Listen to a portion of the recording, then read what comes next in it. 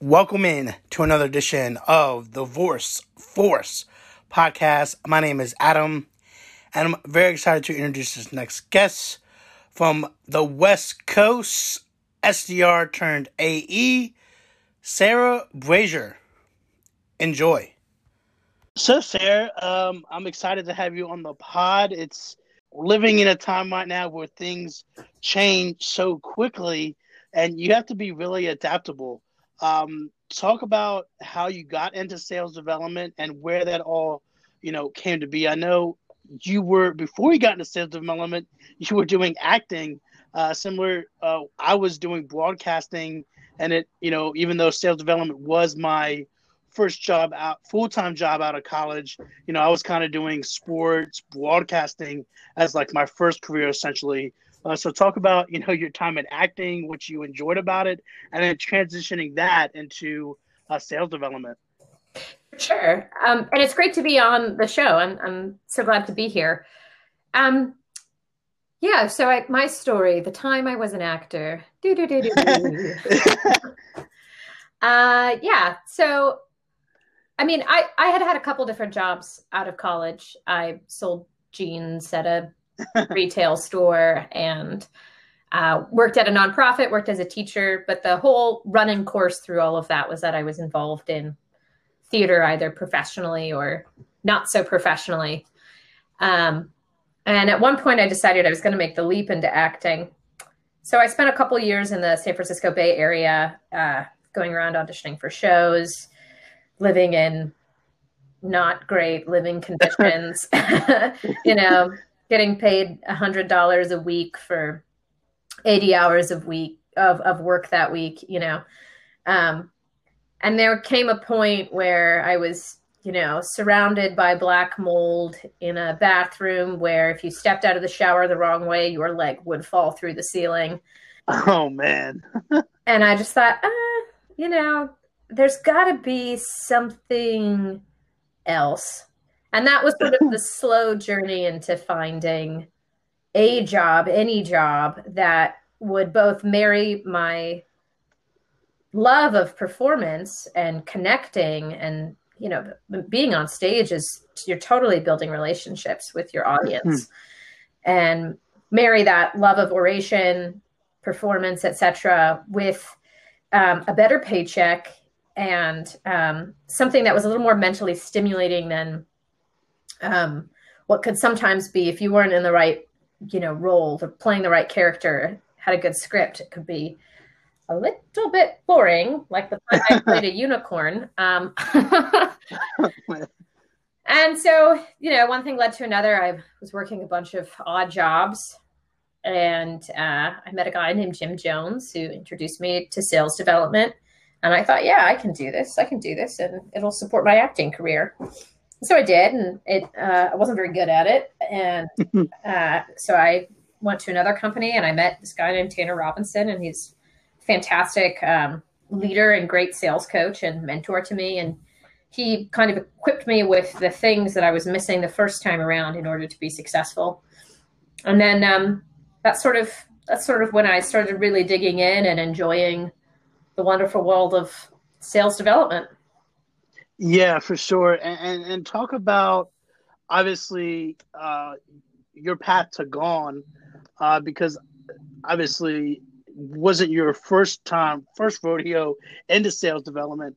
So talk about your path to Gong and what you were able to learn, being an SDR there, because obviously a lot of students coming out of colleges, this might be their first role.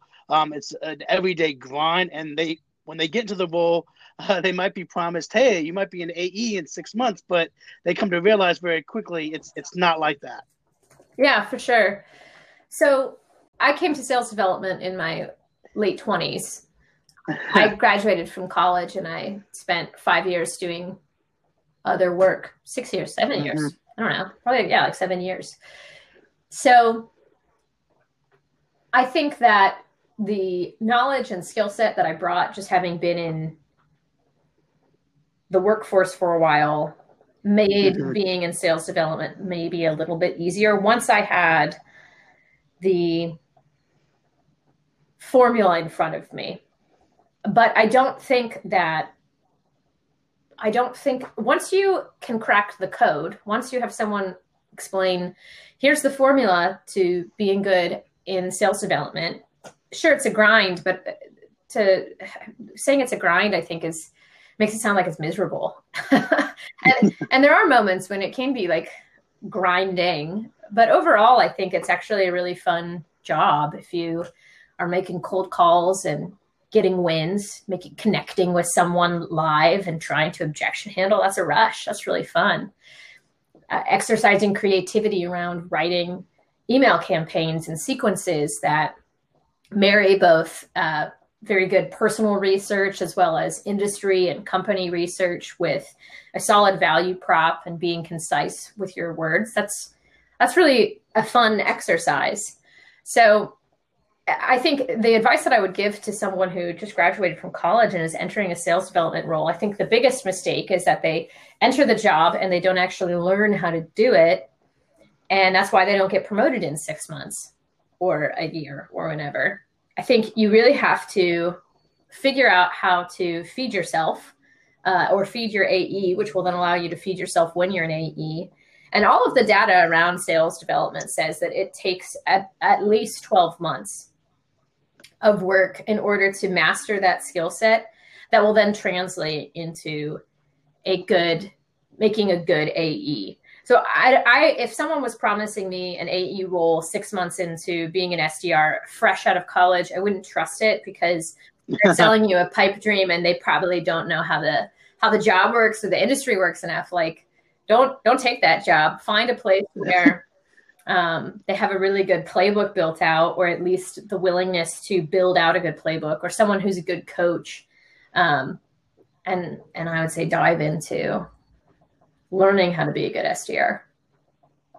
Yeah, I love that. And you talk about that, knowing the playbook and being patient, because obviously sales is a numbers game, but talk about the transferable skills that a good SDR must have in order to be an AE. Totally.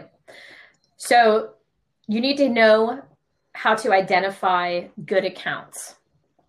And I see a lot of SDRs make this mistake. This is the mistake that I made for the first job that I had as a SDR, as I didn't know how to identify what was a good account. So it's like, are they growing? Did they get funding?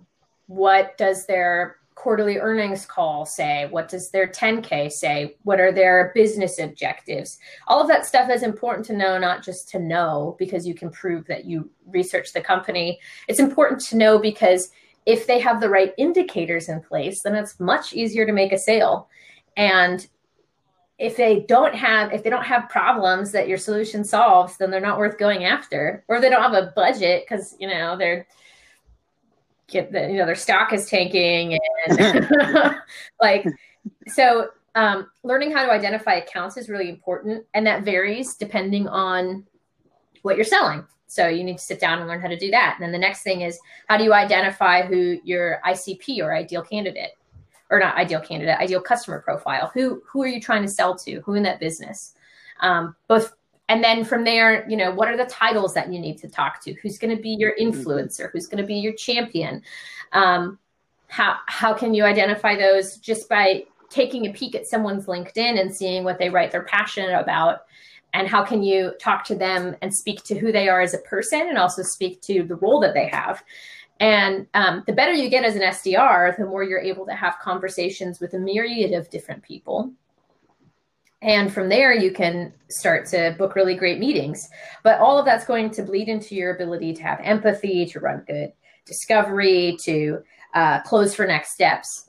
So knowing basic research skills, or more than basic research skills around being an SDR, is a really important quality to have. And then being disciplined, I think, is another important quality.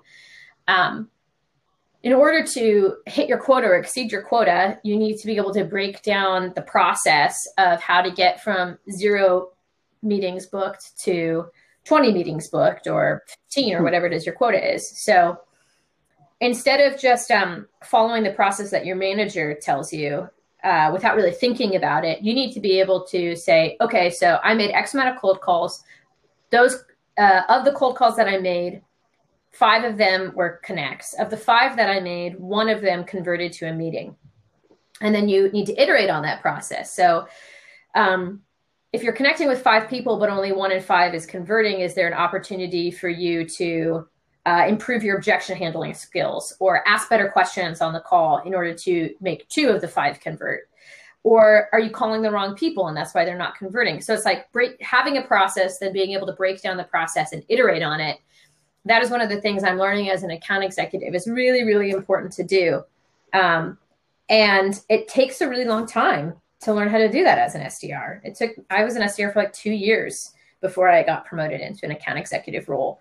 But it's actually paid off really well because I'm already understanding processes or applying my SDR process to a greater sales process. And it's really helping me run better discovery calls, drive for next steps. And I find if I don't commit to the process, then I end up having deals that fall through the cracks. And if I do commit to the process, the likelihood that that deal will close is much greater than if I don't. So discipline, research, understanding how to writing good copy always helps. Writing concisely, unlike what I'm doing, being really digital right now. Those are really good skills. And then, not being afraid to fail. Like the fear of failure is the thing that I think really gets you. If you're afraid of picking up the phone, if you're afraid of sending an email, I'm always like, something's better than nothing. I'm a hit. Yeah, and I love that. And talk about being able to stay disciplined and try to not compete against others, because obviously when you're on a team of SDRs, you might, you have the friendly competitions, if you will, and you always see other people, and if they're doing well, you obviously want to compete and try to get to the top of the leaderboard. But how do you stay focused on trying to hit your numbers and not get bogged down by other people's or other SDRs' results? I mean, I like to beat people. Yeah. You definitely like to win, right? So I don't get bogged down by it. I'm not like, oh, they're beating me. I'm like, they're beating me. That's how unless I don't care. Like I've swung between the 2 different motions of being like, I need to be the number 1 on the chart because that was my goal at the time. I wanted to be the top of the leaderboard. Then I finally was like, all right, I've proven that I can be the top of the leaderboard. Now what's my next goal? Then I stopped looking at the leaderboard and I started figuring out how much could I exceed quota by. And it wasn't, my actual thing is I didn't really care how much I exceeded quota. I wanted to hit a full quarter's worth of quota in 2 months so that I could, take a vacation or enjoy Christmas or whatever. I had like a personal goal of like, I want to be able to go home and see my mom for Christmas and not feel stressed, not have that really tight pinching of tight muscles in the back of my neck and my shoulder blades. I hate that feeling. And if I haven't, hit quota yet that month, that's going to be there. So I go, okay, well, if I want to take a proper break and drink mulled wine with my mom at Christmas, then I want to hit quota by the end of November. I want to hit quota before Thanksgiving. So what do I need to do that? And then I say everything in December is gravy. So it's all just about goal setting, honestly. It's like, what do you want? What do you want to be? If you don't want to get bogged down by other people's performance, well, start getting obsessed with your own. So write down what your goals are. Be disciplined about writing down your goals. There's a lot of studies that say if you write down or verbally articulate and write down your objectives and goals, you are much more likely to actually achieve them. Yeah, I love that. I couldn't say it any better. And talk about some of the things you personally did at a SDR to be different and making sure you hit quota on a consistent basis, because obviously being in the role as long as you were, there's a time for growth and a time to be consistent. So when was that turning point for you when you knew that it was going to be a time where you were going to eventually get to that AE position by doing things differently? Yeah, I think that I wasn't doing things differently. I was doing my process the same way every day and being consistent. And that's what allowed me to exceed quota. And then once I exceeded quota, I would take time off to then practice my AE skills. So the way that you get promoted at Gong is you don't like, as long as you're hitting, like, you have to hit quota, obviously.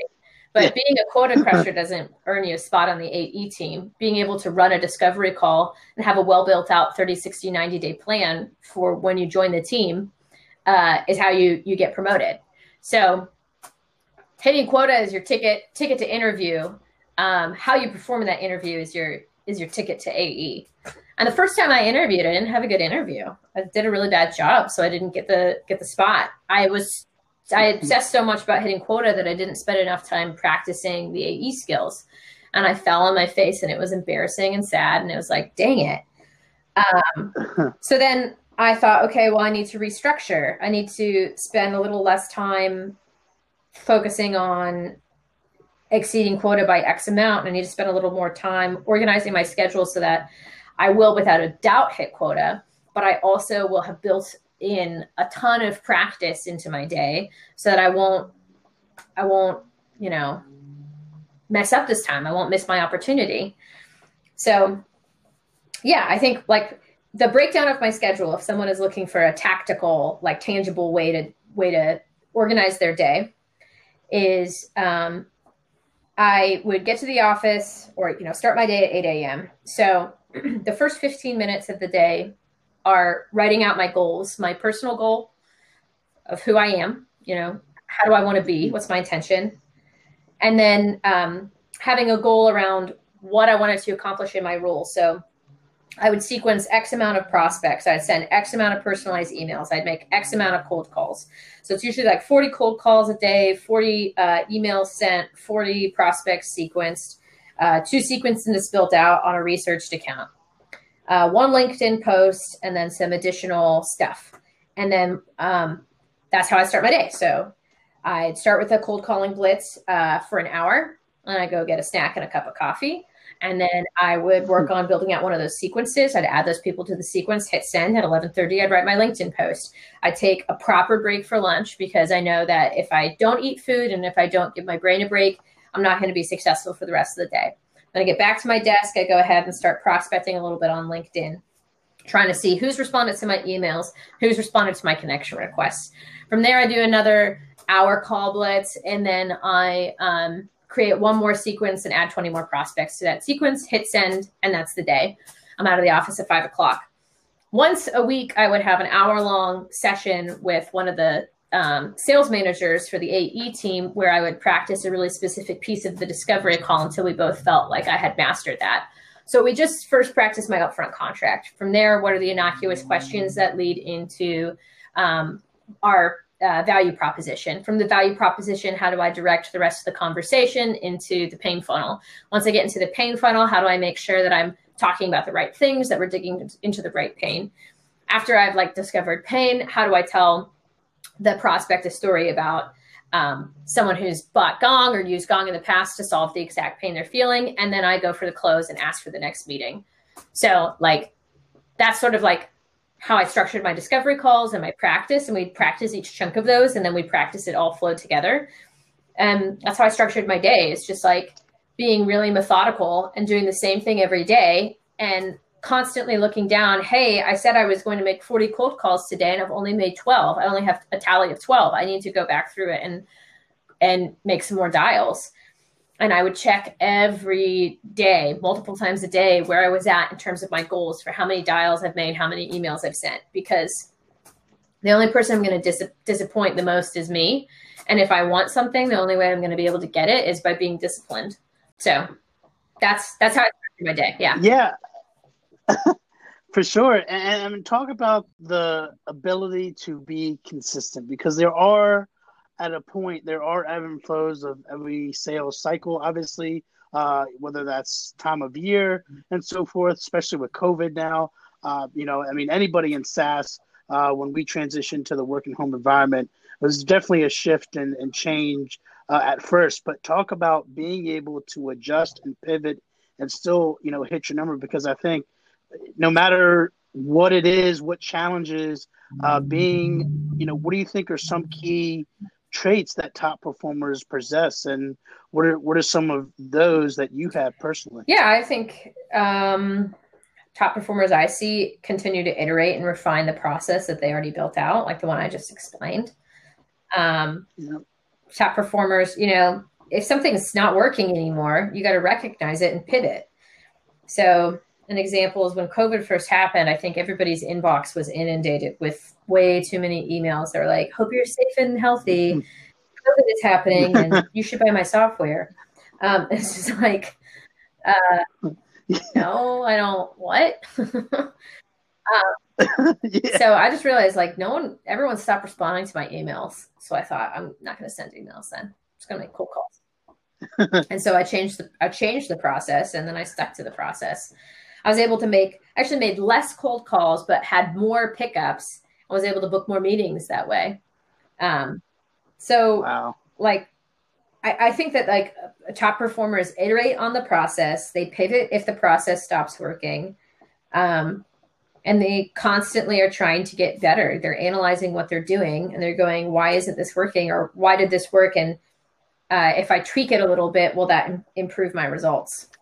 Yeah, for sure. I mean, I couldn't agree more. And for individuals who like are the middle of the pack, and what do you seen, from being an SDR and the ones that seem to struggle to get to the top or might not be there just yet? What do you see in those individuals and why they might not have the same type of traits or same type of process? I taught speech and debate for a long time, and I coached speech and debate. And there were kids who were really good, just naturally really good, and there were kids who were not really good. And what I found is that the kids who were really good either were really good for two reasons. They were really good because they were naturally talented and it just came to them a lot more easily, or they were really good because they practiced a lot and they listened to their coach and they made adjustments and adapted to what their coach said. And I really liked working with those kids. I liked working with kids who maybe weren't the most talented in the bunch, but their work ethic was incredible. And those were the kids that I would see go on to, maybe not year one, but year 2, year 3 of speech and debate, they'd go on to be state finalists, state champions, national finalists, national champions. And I think like, that's the thing. Like if you're middle of the pack, you just have to say like, why am I middle of the pack? How much do I want it? Am I listening to my coaching? Am I asking for help? What part of the process am I not sticking to? Like, am I actually like writing good copy, or does this copy suck? Or like, you can also be in the SDR role and not be good at it because you don't like it. That's a very strong possibility. In which case, like maybe you need to find a different job.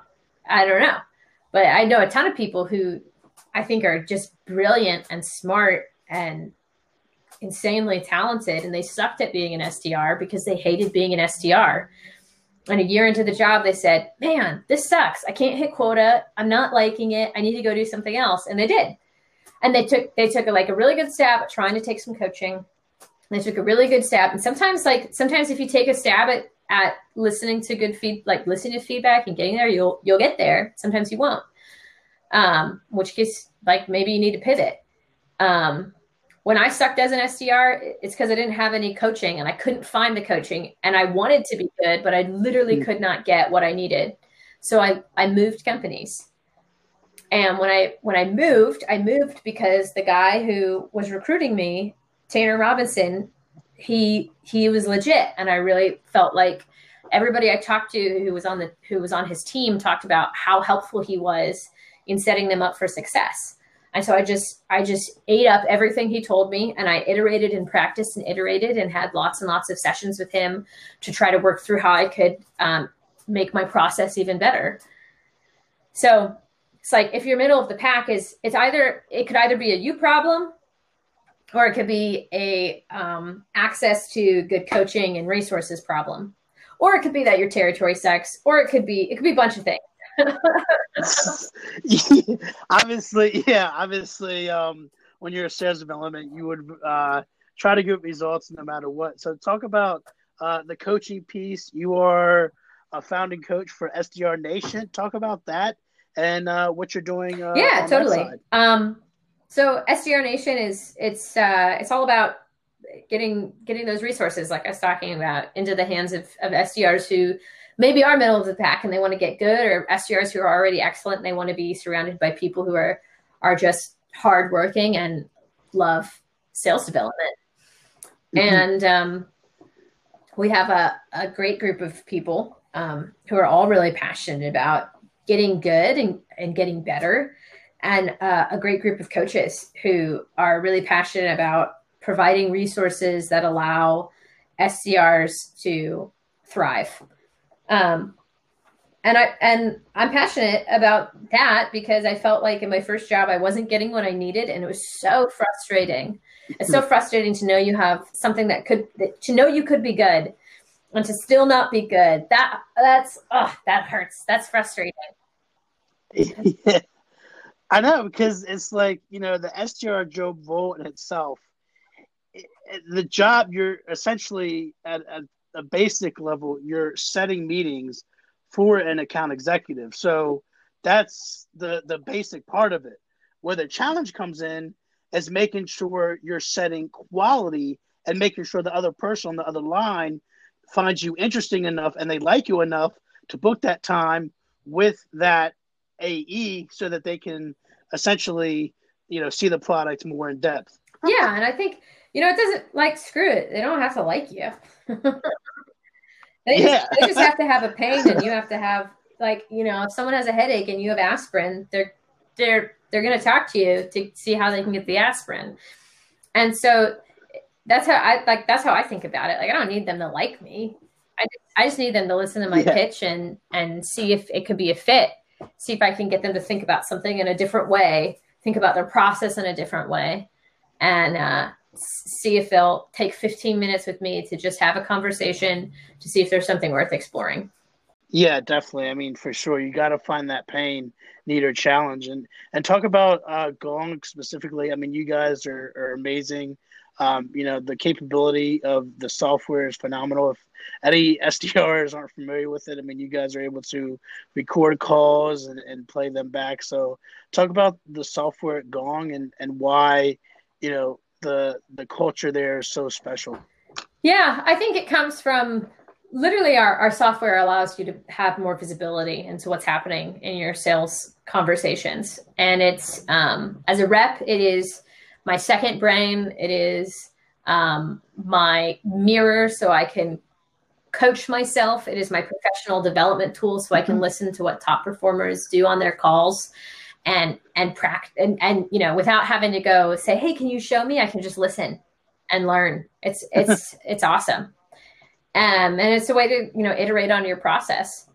And I think because we have a culture of coaching, a culture of openness, transparency, and learning, that allows for people to be, great peer coaches, great team members. Someone will be like, hey, I saw you working this account. I actually talked to them 6 months ago.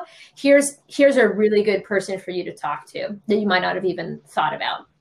Or someone will listen to one of your calls and they'll say, hey, man, that's really great. Or, hey, have you thought about doing this differently? Or whatever, just like that constant feedback and the willingness to give each other assists, booking each other meetings sometimes because you just happen to be connected with someone in that other person's book of accounts. That I think is that's what it makes Gong really special. It's just that willingness to help other people and, reach out to new people on the team and make sure they feel welcome, etc. I think it's one of the reasons why I've been able to thrive there is just because I've had way smarter people come in and say, hey, Sarah, here's some coaching. Hey, Sarah, here's a way to think about this. And going, oh, yeah, that's a great idea. Yeah, I can do that. I'll totally implement that. Yeah, and that's huge. And how many SDRs, now that you've made the transition into AE, what's that structure like? How many SDRs do you guys have currently? And then what's the AE team? That's a good question. I mean, I think our SDR team is I don't know, there's like 70 people on the SDR team, including managers. I don't even know how many AEs we have. The company's grown so fast. When I first joined, we were like 100 Yeah. employees, and now I think we're at like 400. So I literally can't even tell you how many people are on the team. Yeah, that's awesome. And when you were booking meetings as an SDR, were you in a certain territory, or was it by industry? How was that? How did that work when you were an SDR? What was the process of booking a meeting and setting it for an AE? We had a book of accounts, and we worked with one-on-one with an account executive, and we worked that account executive's book of accounts, and we strategized with them on who to reach out to. Okay, cool. And how many accounts were you like? How many accounts would you be working? Would they get like recycled at any time, or like once you had that account, you were working that until like you were getting that meeting? So I worked enterprise accounts, and that meant that there was a lot of different decision makers that needed to be involved. Yeah. So I would book multiple opportunities within an account. I was probably reaching out to maximum 30 accounts in a quarter. And I usually narrowed my focus. I know probably like 10 or 12 in a month. And that's where I spent my time. And like, what was your, Gong was specifically outbound, right? Or was it a mixture of outbound and inbound? It was outbound. Focus? Like everything was outbound. Okay. If someone downloaded content, I would know that they downloaded content and I could use that. But I didn't get any inbound leads. It was just all outbound. Yeah. So with that, what was being able to exceed quota? What was your quota for like the month, or essentially? So I have to think about it. I think I was booking like 8 or 10 meetings in a month for an enterprise account, was anywhere between 1,000 and 7,499 employees. Yeah, that's awesome. So yeah, I mean, that's definitely like the inbound and outbound strategy is very different. So talk about the communication with your AE. Obviously, you're an AE now, but go back, to your SDR days. How much communication did you have with your AE, and how did you make sure you were their ally, essentially, to make sure, hey, I want to make sure I'm helping you out, because obviously you're essentially helping them, close more deals. So how was that communication when you were an SDR? I talked to her constantly. We were very much in alignment on what accounts to go after. If she didn't like, I'd be like, do you want me to go after this account? She'd be like, yes or no. She said, no, I wasn't going to touch it. I would be like, hey, tell me which accounts you want me to go after. I wanted her to be very specific with me about what to go after, because I was not going to book her something that she wasn't going to flip. That's just not worth my time. So I was very strategic with her. We talked exactly about which titles I was going to book for her. I sent her profiles of people that I was going after. We just were in constant communication, and we were very much in alignment with what we thought was a qualified meeting, and I would not pass her anything that wasn't. So, and then, I was way up to date on all the accounts that I was researching for her. So sometimes she'd say, hey, work this account.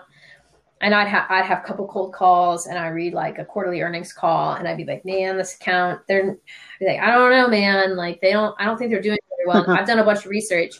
And so she'd be like, yeah, now that I see the research that you've done, I think you're right. Let's move our focus off to something else. And sometimes she'd push back. She'd be like, can you just try for a little bit longer? And I'd be like, yeah, sure. But the rule was basically like, I wasn't going to book her something that wasn't going to get flipped. And yeah, for sure. If she said book this for me, then I would do it. If basically she needed to point, and I would just run. Yeah, for sure. And talk about that focus of understanding. Talk about the focus of, as an SDR, more of them should be thinking like an AE, because at times, they might be thinking, okay, I'll book this meeting to have my numbers go up. But if it doesn't close, or if there's no opportunity there, no, that's not always a good strategy. So talk about the SDR mindset, thinking like an AE, and how can an SDR start doing that more, instead of just trying to book meetings just for their individual numbers.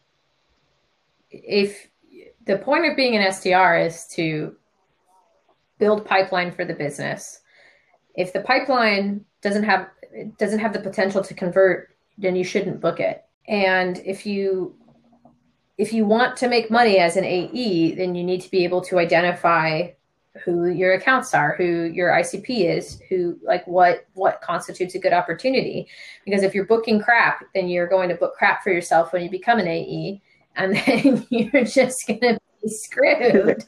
So I think that it's just, I don't know why you would book something that isn't worth someone's time. That's just a waste of time. That's just a great way to piss somebody off, it's a great way to make your account executive mad at you, and then they start complaining about you to their manager, and their manager is going to complain to you about other managers, and then suddenly you've got a bad name and no one wants to promote you. Even if you're booking tons and tons of meetings, all of them are bad. So who wants to have you on their team? Because it seems like, man, you don't have a good work ethic. You don't have the company's best interest in mind.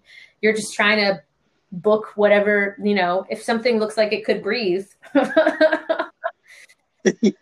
So, yeah. And I mean, that goes into the next point. Talk about the balance of the quantity and quality, and making sure demos show up, because obviously to an SDR, it's not just about the pipeline, the quality of the demo, but also making sure that demo shows up as well, and making sure, they obviously, all SDRs would love to have 100% show rate, but that's not always the key. But what did you do in an SDR to make sure you were in the green for having a high show rate for the demos that you Sure. booked? So when you reach out to someone and you know about their business and that you know about their job, so you're personalized, they go, oh, you did your research. You actually might know something. You're not some rando who's just calling me out of the blue, spamming me in my inbox.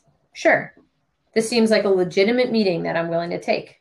They're much more likely to show up. If you send them a coffee card the day before saying, hey, really excited to start this conversation with you tomorrow. So you're feeling caffeinated and ready to go, sending over this Starbucks coffee card. Hope you enjoy your morning with a new pep in your step.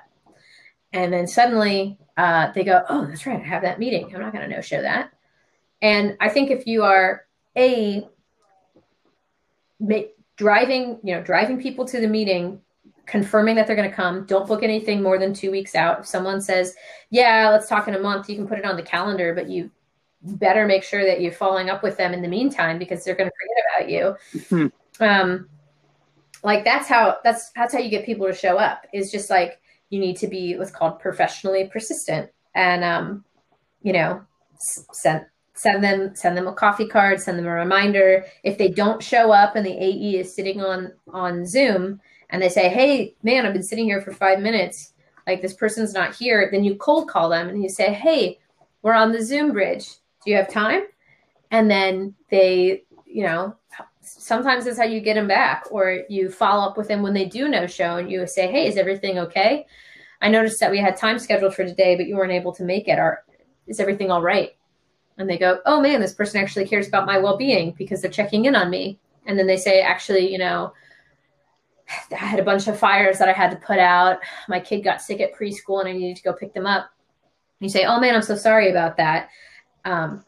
And then you send them another coffee card saying, I hope you have a better day. And you say, don't worry, I updated the invite for next week. Let me know if that time doesn't work. You're just persistent and human, and you care about people, and they'll show up. And you make sure that you're not trying to sell them something they don't need, because you did your research and you know that they need what you have, and you have conviction about that. If they don't show up, besides reaching out to them, what are some key things? Because I feel like sometimes if they reschedule like more than twice, it's a challenge. So what do you think are some best practices for getting if they aren't able to make it, the best things to do when you're doing trying to get a demo rescheduled? Yeah, I mean, I always try to book more meetings than Yeah. than I need for quota. Knowing that, if I have an 80% show rate, so I'm going to book 120% of my quota minimum, so that I can hit 100%, right? If I did that math correctly. So, I mean, I think that overshoot is just, no, you're never going to get 100% show rate. So you should overshoot your quota. Yeah. If you're still trying to book someone, I think it's exactly what I said. You want to follow up with them consistently. You want to ask them if this is still a priority. You want to remind them the reasons why they were taking the meeting in the first place. And you just keep resending the calendar invite, resending the calendar invite, resending the calendar invite. And you just don't sweat. If they don't show up, your butt's covered because you've already booked a ton of meetings. So if you're shooting for quota, then you're doing it wrong. You always overshoot quota so that you have your butt covered. And then if everybody shows up, if you have a 100% show rate that month, man, you just made a little bit of extra cash. I love that, overshooting your quota, because you have to be, right. It's not, if your goal is 15 demos in a month and that's what you're shooting for, you're always going to be under, because you're not going to have, like you said, you're not going to have that 100% show rate. It's just That's not realistic, right? Yeah, for sure. And talk the importance of, like, I mean, obviously scheduling too far in advance. Obviously, there's been a lot of studies shown that the faster, the quicker you get to the demo date, the more likelihood the person is going to show up and be interested. So, why do you think it's important to have, not scheduling too far in advance and having, demos only scheduled, maybe a weekend out in advance? Talk about that strategy and making sure that SDRs, follow that. Yeah, I think it's just exactly what you said. You should always be attempting to schedule meetings within a week, no less than 2 weeks out, because it increases show rates. And if your objective is to hit quota and you're paid out on qualified meetings held, then you got to book meetings later that week, or 2 weeks out or whatever. Yeah, definitely. So talk about, what you enjoy about sales development, and what do you find the most enjoyable part about, your time as an SDR, and now as being an AE now. What are some things that you've learned while you were an SDR that you're now doing as an AE? Sure. Well, I think that I just really loved learning all about businesses and how sales teams work as an SDR. And then the thing that I incorporate the most is just having a process, dedicating myself to that process.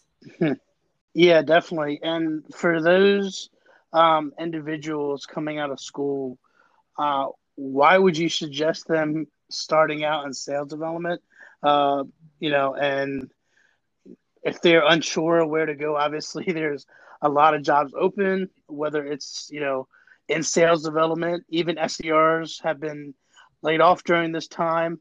What advice would you give those individuals to, continue the path within sales development? If you want to be an SDR, first of all, don't just be an SDR just to be an SDR. If you do it because you're interested in working in sales or marketing, getting your foot in the door at a startup or wherever, whatever kind of company. And I think, for me, I think the more targeted I am when I prospect, the more likely I am to get that meeting and hit my quota. And I think it's kind of the same when you're looking for a job. It's if you're targeted about the kind of company you want to work for, if you're prospecting into it, you're reaching out to lots of different people that work there, you're asking questions, you're getting in front of the right people, you're not just relying on the recruiter to, push you through. and you're persistent. If you get told, if you just submit a resume on the website, you're not going to get the job. So I think that I would say like 90% of the jobs I've had in my life have come from a referral, from knowing someone who works at the company. Um, and I think like that's like the move, I just, meeting people who work at different places, interviewing them, asking about their role, about their job, trying to get a feel for who the company is, and asking them to introduce you to the hiring manager. I mean, that's the move. Yeah, I love that. Referrals are so huge. And just talk about, the transition into AE, because I think a lot of times you're hitting quota, you're crushing it, you're killing it as an SDR, but then there's that transition piece, and it's not just about running a demo, it's also knowing the product. So talk about that transition, and how much did you have to practice to make sure you were able to run an effective demo to make that I transition think more into an important than AE? a demo is running a good discovery call, because you don't know what to show in the product if you can't run a good discovery call. So I think knowing the company's value proposition, knowing how you've helped other businesses like the persons that you're talking to, those are all really important things. And the only way you learn that is by spending a lot of time at the company. You listen to other people's calls, you read case studies, you familiarize yourself with the company or with the customer base, etc. And you practice. And I don't know any SDR at Gong who's just been an SDR who hasn't practiced what it takes to be an AE and had a successful transition. So for me, I just, I prospected like crazy. When I got into the role, I tried to get as many at bats as possible, and I just practiced and practiced and practiced, and I practiced on the job, failing, falling on my face in front of prospects, but knowing that, I don't, I don't, I don't, I don't need your business. I want your business. Keeping that Sandler mentality, and my product's not for everyone. I'm being okay with that. But yeah, I think just like do it. Just keep doing it and do it some more and then do it. And then ask yourself what's working and ask yourself what's not and iterate and iterate and iterate. It's kind of the theme of today's talk. Have a process and practice it. I mean, you able to utilize Gong is such a tremendous resource. What are you personally excited for? The company itself moving forward, and being at the company, especially now during COVID, things are so different as we work from home. But what are you excited for in the near future, just at Gong Yeah, I mean, I'm excited personally? to get dive into Q4 and start working toward hitting my quota. That's what I'm personally excited about. I think we've got a lot of cool stuff happening at the company. We've we've just received a $2.2 billion valuation, and the things look really promising for us. I just feel like we're just getting started, and there's so much left to do and so much left to experience. So I'm just excited to be here, and I'm enjoying the ride, as our company values say. Yeah, I love that. And just to close things out here, what for if you had to describe one word, the culture at Gong, what would it be and Hmm. why? I would say It could be rainbow. I two, it could mean, be three. we're a rainbow. So many different kinds of people, different ways people think, different, um, you know, different things. Everybody's so different and unique, but we're all kind of in lockstep. We're all following that arc where it's not a scribble; it's a true rainbow. We're working toward a common goal. It's that pot of gold at the IPO. Yeah, I mean, I love that. I couldn't. I mean, it's always important to have a diverse group of people, ideas, especially in sales, where you know, especially in a sales environment for sure. And if people want to get a hold of They you, can follow me on what's LinkedIn. the best way to do that? Awesome. And Sarah, I really appreciate you taking the time today Any plans for the weekend? Take a nap, drink a glass of wine, walk the dog. Yeah, yeah, I appreciate you coming on. I've never been to the West Coast. Yeah, you got to do it. I It's have a to party. get out there sometime, though. Yeah, for sure. Well, I really appreciate you taking the time today. It was a pleasure. Yeah, absolutely. And Thanks for having me on, yeah, Adam. I really I'm glad appreciate to it. be here, and have a fantastic weekend yourself.